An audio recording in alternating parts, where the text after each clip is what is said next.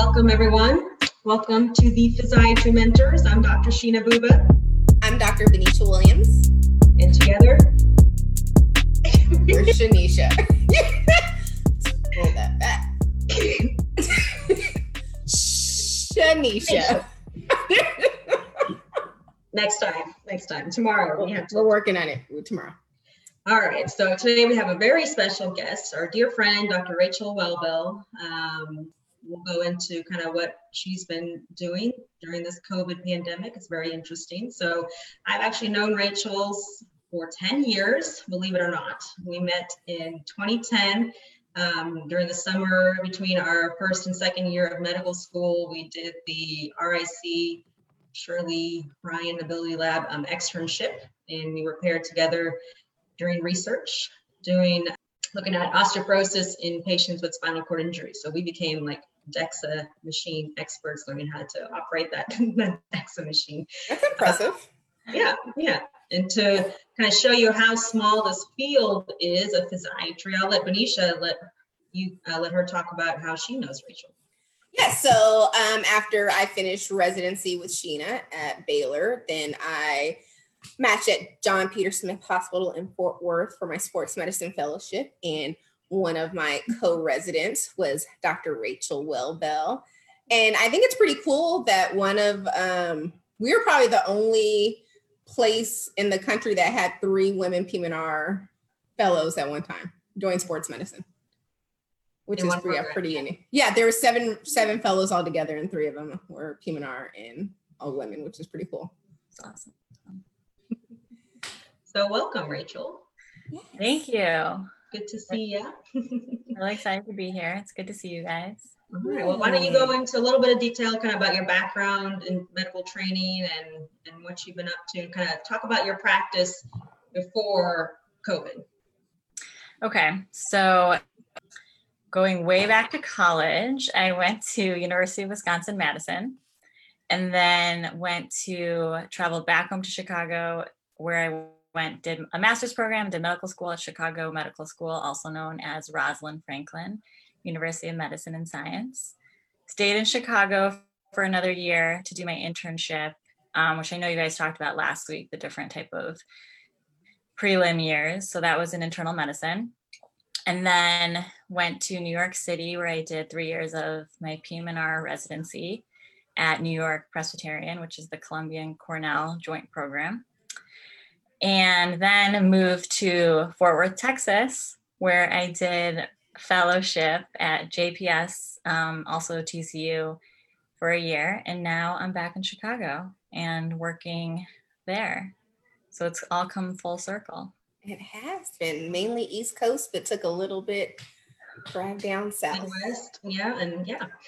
Yeah. So since you did your fellowship in sports medicine, kind of tell us a little bit about how your practice, what your practice was before March. So the Chicago, as many of people probably know, is a very saturated field for physiatry. Yeah. So I was lucky enough to find a job in a private practice affiliated with a major hospital system, but I basically I was the sole outpatient provider.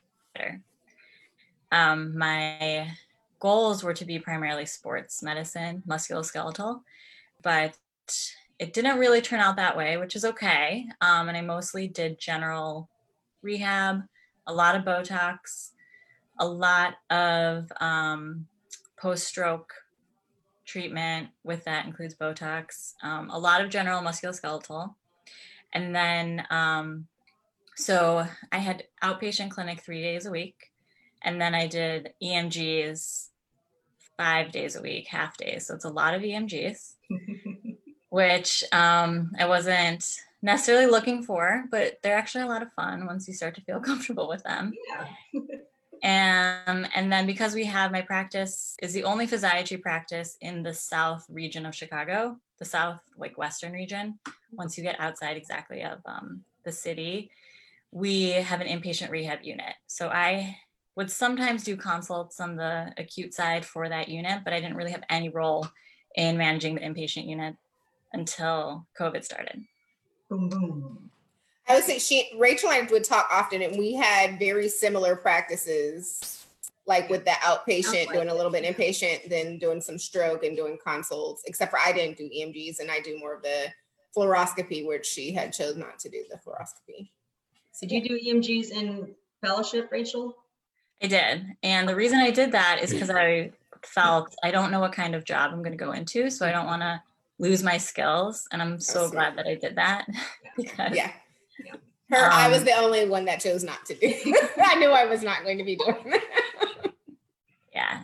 And as you learn more about practice and how different payment models, EMGs are actually worth a lot of RVUs. So that's the way that I get reimbursed. So or paid. So it turns out to be worthwhile in that aspect as well.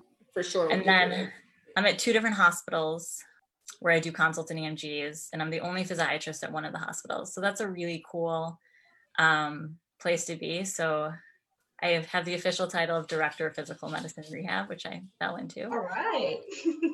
And that's in a very underserved area of Chicago. So that's a really cool spot to be in and to really help those people out. So that's what I was doing before this all started. So since COVID, why don't you tell us how your practice has changed?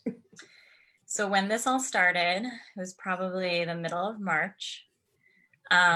We all outpatient work basically ceased. So all non-emergent patient visits were canceled. So that included all EMGs, all of my outpatients. One of my partners does intrathecal baclofen refills. So those were considered emergent. So those patients came in. And so then, because I was only outpatient in EMG, I didn't really have anything to do. So when you're talking about productivity also, then I wasn't also making any money. So fortunately, there are about 6 physicians in my practice. Everyone has been really great about sharing the work. And I started to cover some inpatient, and this was non-COVID, just regular inpatients. COVID hadn't really hit Chicago yet. We were probably about maybe 3 to 5 weeks behind New York City in terms of the big outbreak. So I did that. And then I actually got sick with COVID. So I was out for a week. And then also at that point, the end of March, early April, was what coincided with the huge outbreak in Chicago, where the percentage of cases were doubling every single day. And it was a mess in all the hospitals. And the area that I work on the Southwest side was hit harder than most areas. And we could talk about reasons for that too later. So then I come back to work, and then the thought is, we're getting all these COVID patients. What do we do with them? Or what do we do when these COVID patients need rehab? We hadn't gotten to that point yet, since most of them were still in the ICU, they were on ECMO, they were intubated. But you knew they were going to need it. Anyone in rehab knew that these patients are going to eventually make it to inpatient rehab. Exactly. And the only reason that I actually had thought about that, because I was the one who brought it up to my partners, is because I have so many good friends who are practicing in New York. And they were telling me about all the things that they were dealing with now. So fortunately, I had a little bit of a glimpse into the future to say we have to be prepared for this. So then the question was, who was going to take care of the COVID patients? We really wanted to do. So I was asked, I suppose, because I was presumably protected from the virus, and I was younger than most of the people in my practice, I would see these COVID patients. And you didn't have kids. And I didn't have kids too, because I was the only one in my practice that fit all of those boxes. So yeah, lucky you. Yeah. So then I was the one doing it. And then I was just thrown back into the inpatient world. I had done like a week or so of non-COVID before that, and then I had gotten sick. So I was still very rusty after about 3 years of no inpatient work. And we had a couple, we were allowed about 5 beds on our inpatient. To step back a bit, the way my inpatient rehab unit works is it's a floor in a regular hospital. So we have the gym in the basement that the patients travel to. So then the question was, what do we do with these COVID patients who are needing rehab because they can't be in the regular inpatient unit? Because no elective ortho surgeries were happening, and the ortho floor had a little tiny gym that they used for their patients, we basically had to beg and talk up to the administration to have some beds in that unit. So we said, this is going to be the COVID gym and the COVID rehab unit. And it was already a COVID floor at that point. So they had made about maybe 300 to 400 beds we needed for COVID in the hospital, about 700 beds. So we mixed those COVID rehab patients in with the COVID patients. Got it. So then it started to grow. We started with 1 patient, and then slowly, I think I had up to 5 in the first couple weeks. And then things got really exciting because on our non-COVID inpatient unit, there was a COVID outbreak. Wow. And that was when things took a turn. So we probably had, at that point, about 25 patients on our general inpatient unit who ended up not all, probably about 20 ended up testing positive for COVID.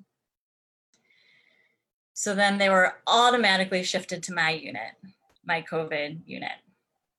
And then that allowed us to have more beds because it was kind of like the hospital had no choice to take care of those patients. So now where we are today is we have 20 allotted COVID rehab beds. The general inpatient unit is closed completely. And then since this has started, a couple of my partners has helped out with the caseload because it's just too much for me to handle on my own. And that's where we are. Wow. That is incredible. It really is. And we commend you for doing that. I'm proud of you. Rachel Owl posted on our Instagram page. She sent me a picture of her in her full garb getting ready to round on her patient. So I will tag you on that. Yeah. And there's a lot of we can get into it depending on how everything goes, just about the administrative obstacles and all these things that we're seeing with that has complicated the situation other than the medical aspects of it. We can get into that if we have time. Yeah. Because I think that a lot of people who are probably going to watch this do inpatient rehab, and they're wondering, because we've had this discussion amongst our partners, how do we navigate this when the time comes for us to have to start taking COVID patients in our inpatient rehab. So I think that will be very insightful. So some people watching may be why do patients need to come into inpatient rehab? So can you tell us about a little bit of the diagnoses that you've been treating? And, I've heard that some patients, COVID, puts them in a hypercoagulable state. So are you seeing patients more with after strokes and, that kind of stuff? Yeah, that's a great question. So there's 2 categories.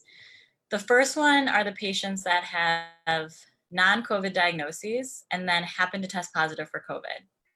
So people who have had strokes or spinal surgeries, and then they don't have any symptoms, but now everyone's being tested that they test positive. So that's one area that we're not really going to talk about because I haven't really seen a lot of the COVID complications in those patients. So the ones that are typically needing rehab are the ones so the course that I've seen is they come in, shortness of breath, they develop acute respiratory distress syndrome. A lot of them are actually younger than I anticipated, a lot of 40 to 50-year-old, mostly males actually that we've been seeing. And then they get intubated. And a lot of these patients are intubated for 10 to 30 days.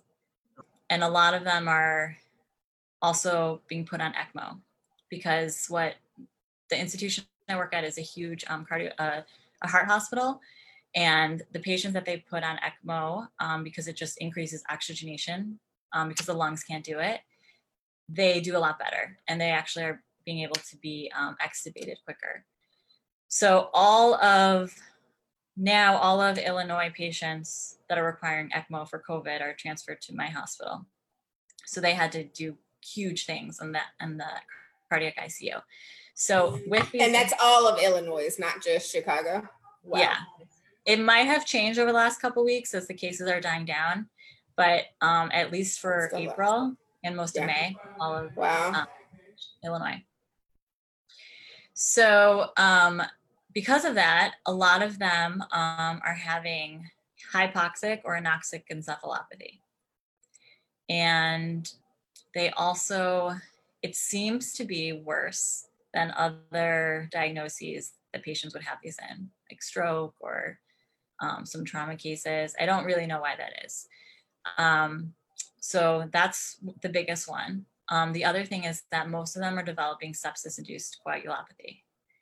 And that presents itself mostly in DVTs, or deep vein thromboses, or pulmonary embolisms. Rarely I've seen a couple strokes.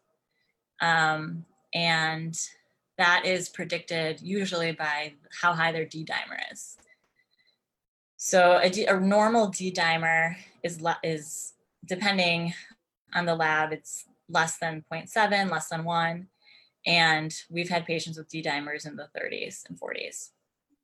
So now everyone is usually being placed on a heparin drip to prevent that.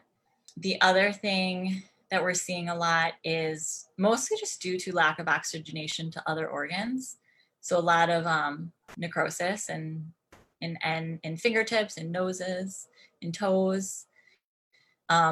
And also critical illness, myopathy, and polyneuropathy, which you see a lot, which is a lot of times you see it with anyone who's been intubated or been really sick for a long time. But I don't think I have a patient who hasn't displayed some evidence of that.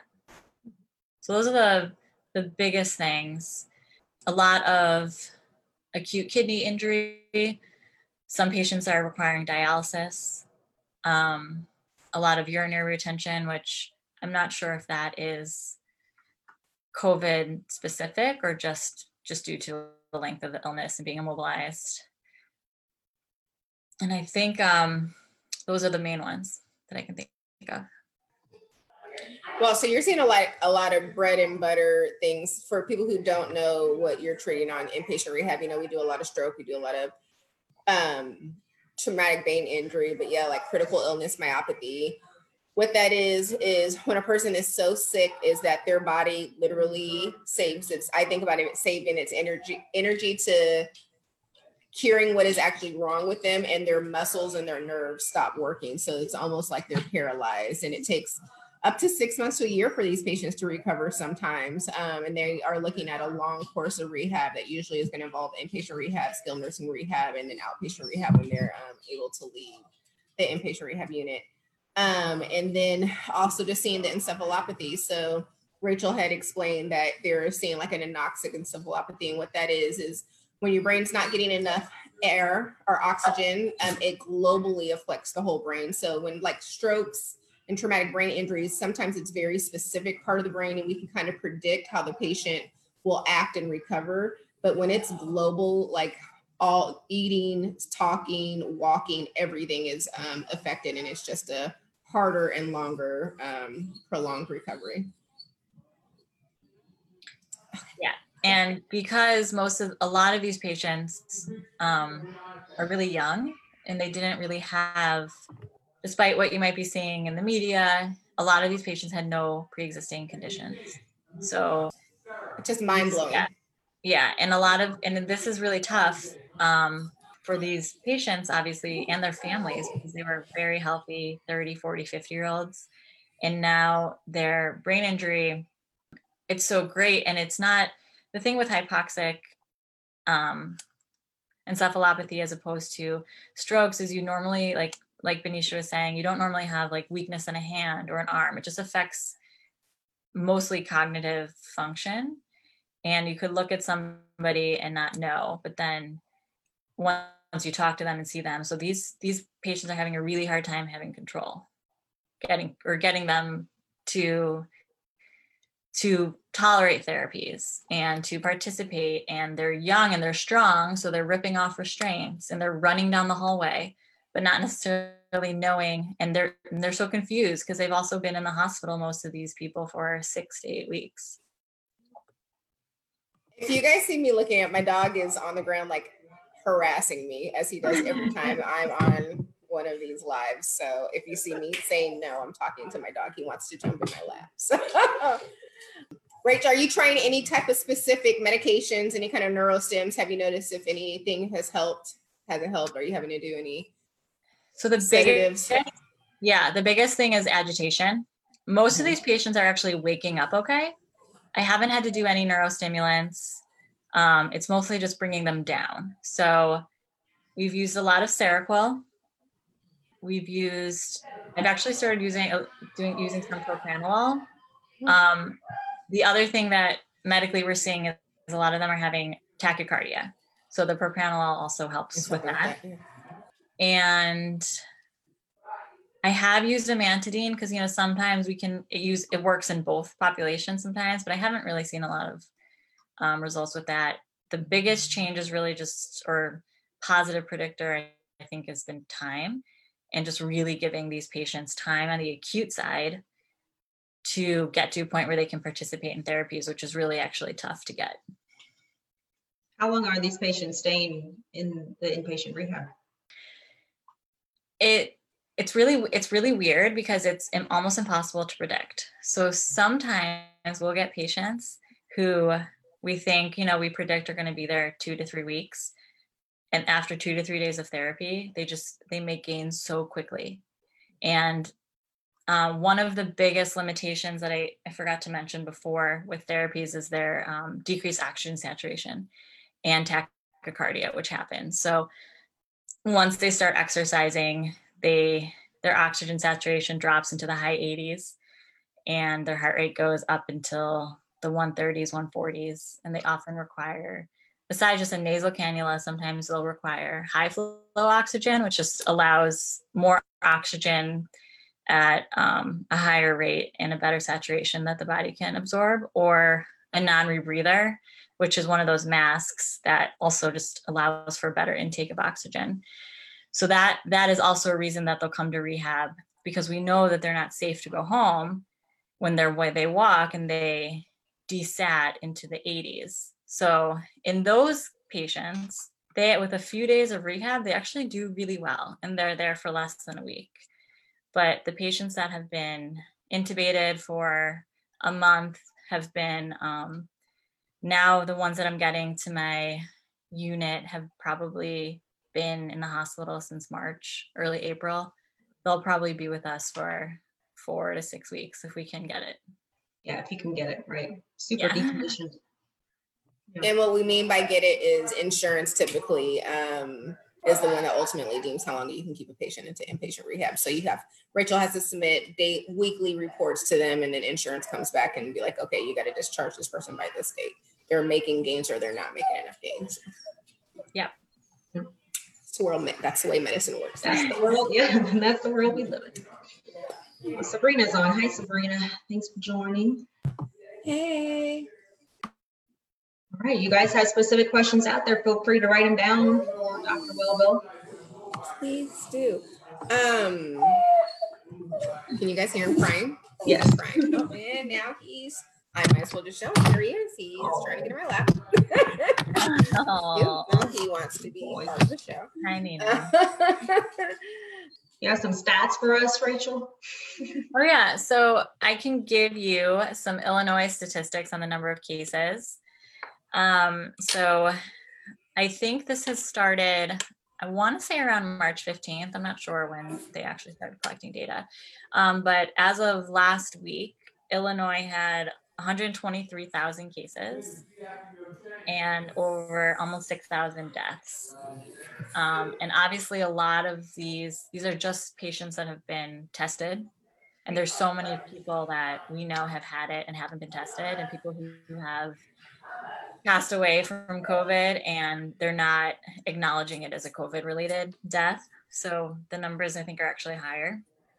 Some good news is that around April 15th, the percentage of positive tests. So these are everyone who's been tested, and then the number of tests of that group are positive was about 34%.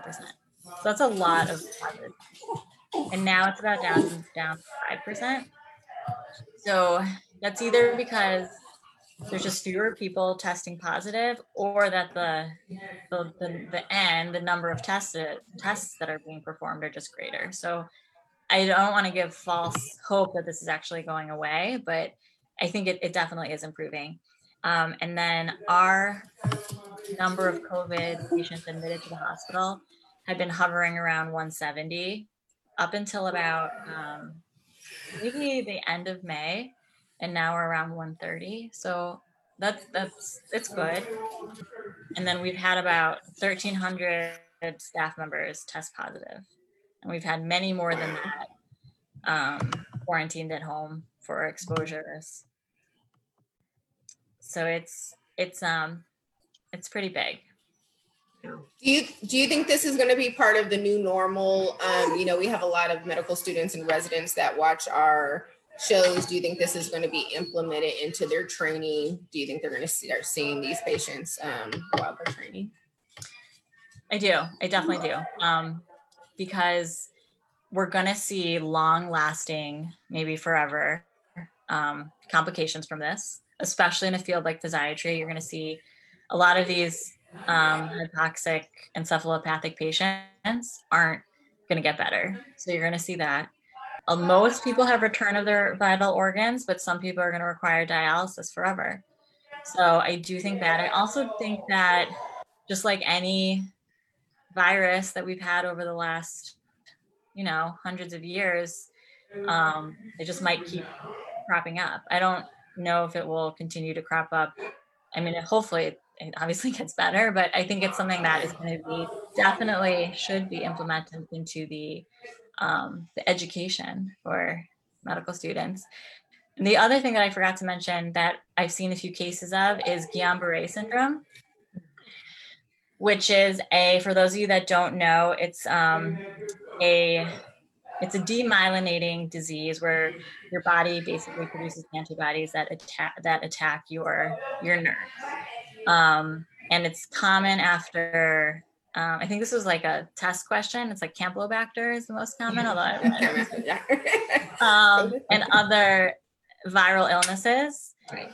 So we've seen that with COVID. And another thing we've seen is something called ADEM, or acute demyelinating encephalomyelitis. And that's basically the same thing. It just happens to also infect your brain. So, and that's basically diagnosed. The Guillain-Barré syndrome is diagnosed with an EMG and a nerve conduction study. And the ADEM is usually seen with an MRI, and you see a certain amount of hyper intensity, certain images on MRI. So that's been big in the pediatric population. I know a lot of pediatric patients are having with COVID have ADEM. All right, well, we have a question here getting into some of the administration, issues. So as a physician on the front lines, what are some ways that you would improve the government in response to the pandemic if given the opportunity? It's a good question. I think the most important thing, well, there's a few important things, but allocating the appropriate funds to give the hospitals and physicians and the patients what they need. There's been a lot of in the media, a lot of we don't get proper PE, and that there's no money for that, which is true. And I've definitely seen in my hospital they actually kind of just make excuses and say, oh, we don't actually need this anymore. But the truth is, I just think we're out of it. And there's also been a lot of stuff that has come out over the last week about actually how where money's going and actually how cheap it is to supply healthcare providers with PPE. The other thing besides that is funds to support the physicians and the team members who are doing this. There's going to be a lot of fallout of PTSD and emotional baggage that a lot of these providers are going to have. There's also going to be people who are getting healthcare providers who are getting sick and not and aren't able to practice again. You know, they're getting sick because of this, or even those few physicians who've actually passed away from getting COVID. In terms of funding, I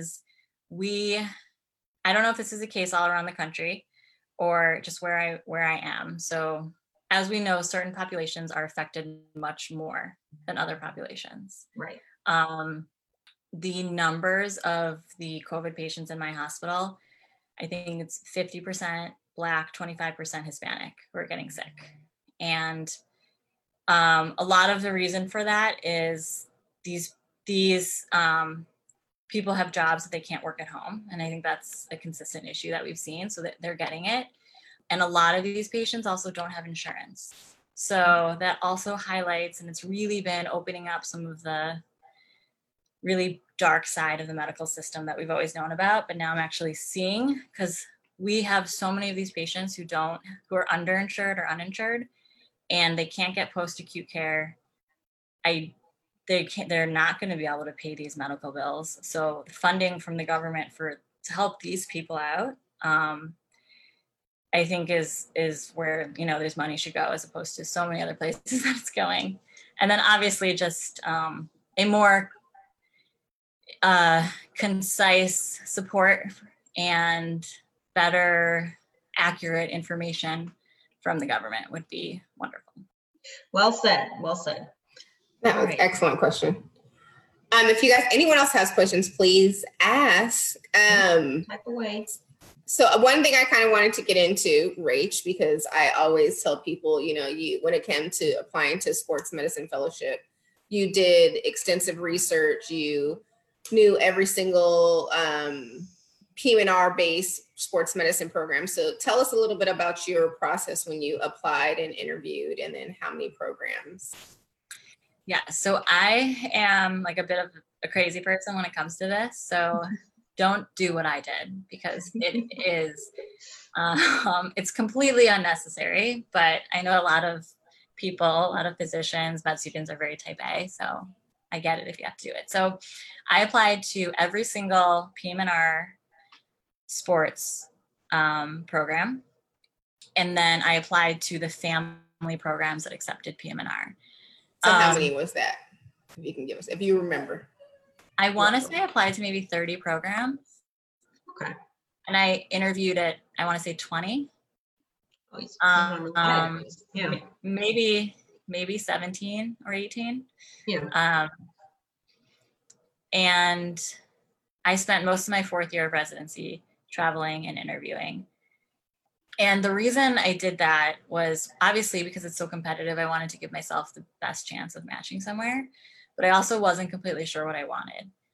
And I think that's kind of a common theme with PM&R residents deciding, you guys have talked about this a lot, but if you want to do sports, do you do spine? Do you do sports and spine? Do you do pain? Do you do unaccredited? Do you do nothing? And I didn't really know, because I obviously really like sports medicine. I liked my spine rotations. I loved doing procedures. So I kind of just went to all of the programs and made a decision, like what place would give me the most well-rounded education to get to where I wanted to go. And now that I'm out of training, and I don't know if you guys feel this way, I wish I could go back into training and be like, oh, I wish I had learned or had paid more attention, or, learned more, just kind of knowing what you'd be doing. Because once you're out of training, it's really, besides reading and going to courses, it's really tough to, right. Besides looking up to the people that you're working with, but, they're also working. So it's really tough to actually get to learn more. Right, unless you're going to a conference, which we can't like go, because we had all talked about like, oh, we need to go do some type of conference. Yeah. It'd be fun, take a course. Yeah, and that comes obviously with its own restrictions too, like getting the time off of work. And once you're out of training, you usually have to pay for that yourself. So that's why I did what I did. Why I interviewed and applied to so many. That's good. And then, yeah, I can talk more about those if you want, or any specific. Yeah, we can see if anyone asks any questions. And we had the honor of seeing all the applications that came in for sports medicine our following year. So the good thing about JPS, I would say the best thing about going there, it is the largest sports medicine program in the country. We had 7 fellows, which was like its own residency. And we had so much fun with each other. Like we were like, oh my God, this is amazing. And I would especially say like first, like 4 weeks of fellowship is not easy for anybody. And it's because, you have finished your residency after 4 years, but your 4th year, like rehab, you just are perfecting and learning the business aspect, hopefully, and really honing in on what you want to do when you finish. But when you start your fellowship, it's like being an intern again sometimes, because it's a whole new system, a lot of new people, and just learning something new is not easy. So it was definitely nice having a group together that we could bitch and complain with. With that. Yeah, fellowship was so fun. I miss it a lot, mostly from the camaraderie, the people to bounce ideas back of, and it was so fun, and I miss it. Yeah, it was a lot of fun. Someone asked, we have a couple questions. Comorbidities have been a key factor for COVID complications. Can you provide your perspective on the role physiatrists play in advocating for healthy lifestyle or holistic health? Can I brag on you a little bit? Sure. Okay. So speaking of a healthy lifestyle, Rachel is one of the healthiest people I know.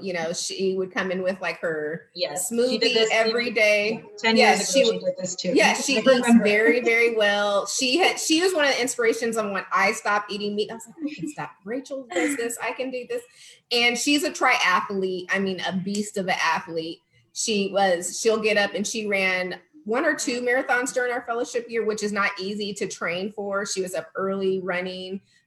She did a triathlon. It was about this time last year. Yeah. Mm-hmm. Yeah. So, she is the perfect physiatrist to talk about like just being healthy. And she inspired me because I'm like, if Rachel can go out and run 13 miles, I can at least go and do my hour workout class. Because she will come in, it'll be 9 o'clock. She's like, oh yeah, guys, I just ran 15 miles. I'm like, who are you? That's how, even like 10 years ago, like we would eat outside. She would like bring her, Tupperware and like everything. Yes, she has everything. Yeah. She's like, I gotta go. I can't go out today. I have to go and train for my marathon. Yep. It was still Rachel. Yes. Well, thank you. I appreciate that. I did have Chinese food for dinner and lunch today. Dinner last night and lunch today. So can't keep. Yes, it's a balance. It's all about balance. But no, I would say we're all, just to kind of answer that question, we are very much advocates for all of our patients about eating healthy, losing weight. That is a huge impact on musculoskeletal injuries. Yep. Yes. And in terms of COVID, so there are a few people who have actually no pre-existing conditions, but almost every single person that I've seen is obese with COVID. Mm-hmm. So I think actually, at least what I've seen is like the thing that people have had most common, even if they didn't have diabetes, they didn't have high blood pressure, which is unusual to have, to not have those. But, and then with that, they also, a lot of my patients who are obese obviously don't have good habits before they get sick. So they have a really hard time comprehending what they need to do to get better. So as a physiatrist, I think, even now that I'm starting to see more outpatients and I try to condone obviously healthy eating and exercise, I will give them examples of being like, you can't predict what's going to happen to you if you're going to get sick, no matter how healthy you are, if you have a trauma or have a stroke, those things do happen to healthy people, but your outcome is going to be so much greater and your recovery is going to be so much quicker the healthier you are. And I'll even tell some of my patients that. So I think as physiatrists, we really have that role, and so hopefully people will get it, All right. You have another question that we can answer. It says, what are the top 3 conferences you would recommend? Ooh, I know my top 3. I bet you're gonna be saying. This is so tough because depends on I don't know. What are your top 3? Right. So my top 3 in residency, obviously AAP Menard. It's a great time to network, meet people. That one for sure.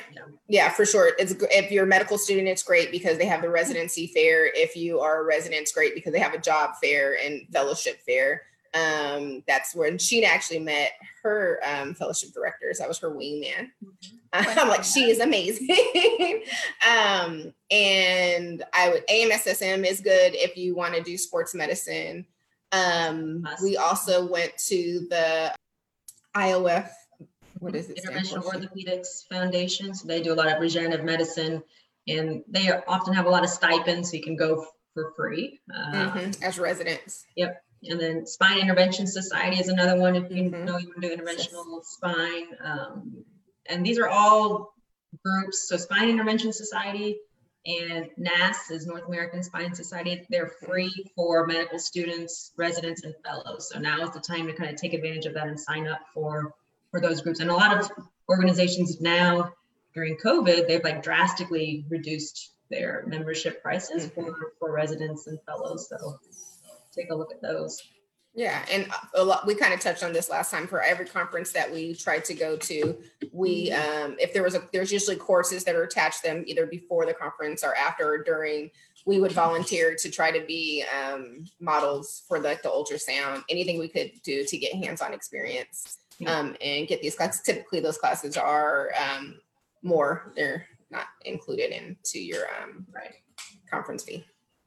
ACRM is another one, American Congress of Rehab Medicine. That's a very good, like for multidisciplinary rehab. So it's not just physiatrists that go there. So there's a lot of like speech, occupational, physical therapists, caseworkers. So it's really good for someone who's doing more like inpatient medicine, more general rehab. It's a great conference. AAP. I didn't go to AAP, but did you go to AAP, Rachel? Yeah, I went, I think 2 or 3 times in residency. That one I think it's much smaller. So it's in a lot of residency and fellowship, or I don't know about fellowship, but residency directors are there. So it's easier to network. And it's less intense, it's less intimidating. I always felt that networking was very intimidating and I'm not very good at it. I'm an expert. So it was nice. So you guys need me. Yeah, like small affairs. There's also the other one, the other sports medicine conference. The American College of Sports Medicine, ACSM. Yeah, I think that one has a lot of other disciplines, a lot of physical huge therapy. Conference. Yeah. And there's another one that I was actually going to go to this year. It's like a wellness conference, and kind of like functional medicine. Because I think that physiatry has like a huge, I think there's a lot of carryover to physiatry, but that was supposed to be in March and it obviously didn't happen. But. Another conference she and I both went to separate years was, we were very blessed in our residency where we were able to go to Kona, Hawaii for the Ironman championships. They have a sports medicine conference that's attached to the championships. And then you can actually work the Ironman, and our program allowed us to go. They paid for us to go. It was amazing. Yeah. And the conference was great. They had Dr. Jonathan Finoff, who is huge in the PM&R sports medicine world. He was a speaker and gave several lectures. So when outside opens up again and you get a chance to go, I highly recommend that. We talked about going, Rachel and I and our other co-resident. We said we're going to go in a couple years and get some CME. So I would recommend it. That's a great conference. They also do there's a lot of adaptive sports athletes there as well, participating in the Ironman. So you get lectures on adaptive sports medicine as well. So we'll go, guys. Yeah, we'll do it again. We'll go root Rachel on when she's in the Ironman championship. Yeah, there we go. All right. Well, it's been about 45 minutes. You guys had some great questions. Yes. If anyone has anyone, drop them now. Oh, we can't forget. Oh, yes, Rachel. So we asked all our guests, if they weren't a PM&R physician, what would they be? I was thinking about that. Actually, I think it kind of goes along with I think I would want to own my own gym / yoga studio and be either a personal trainer or a yoga instructor and just try to advocate, and that's what I would do. Or I've wanted to be a veterinarian. It's weird. I don't want to be a vet. I want to be a vet too. I just love animals, but that's what I would do. The yoga, I can see that because there was plenty of times we would walk into the fellows room and Rachel would have her yoga block on the floor and she's doing some type of position on the floor. Yeah, I mean, I was as I've gotten older, things are not as easy. So you have to, a lot of injuries. Yeah, and Rachel's very, we both thought we had Marfanoid. Oh, yeah. Our hands we also both have so long. We're Yeah. Uh-huh. We also both have Yeah. I touch my elbows behind my back. Yeah. That's my own. Yeah. Well, very good. Okay. Hey, I'm going to go ahead and exit off live. Thanks again, guys, for joining us. Next week, we'll have a really good show. We kind of brought up regenerative medicine, and we will have 2 experts in the regenerative medicine field to give a little bit of light on what regenerative medicine is. They are fellowship trained in regenerative medicine, which is huge. And they will talk a little bit about that fellowship as well. So we'll have Dr. Gochi Ezwike and Dr. Chris Williams on. So look forward to talking to them next week. And tomorrow we have Dr. Julia Iaforte, who actually was one of Dr. Welbel's attendings at Columbia Cornell. She does sports medicine, and she also has an interesting story, and we'll go into detail about her and how she was working on the front lines in New York City with COVID patients. So the COVID weekend. Thank you. Thanks for joining in, guys. Have a great rest. Bye.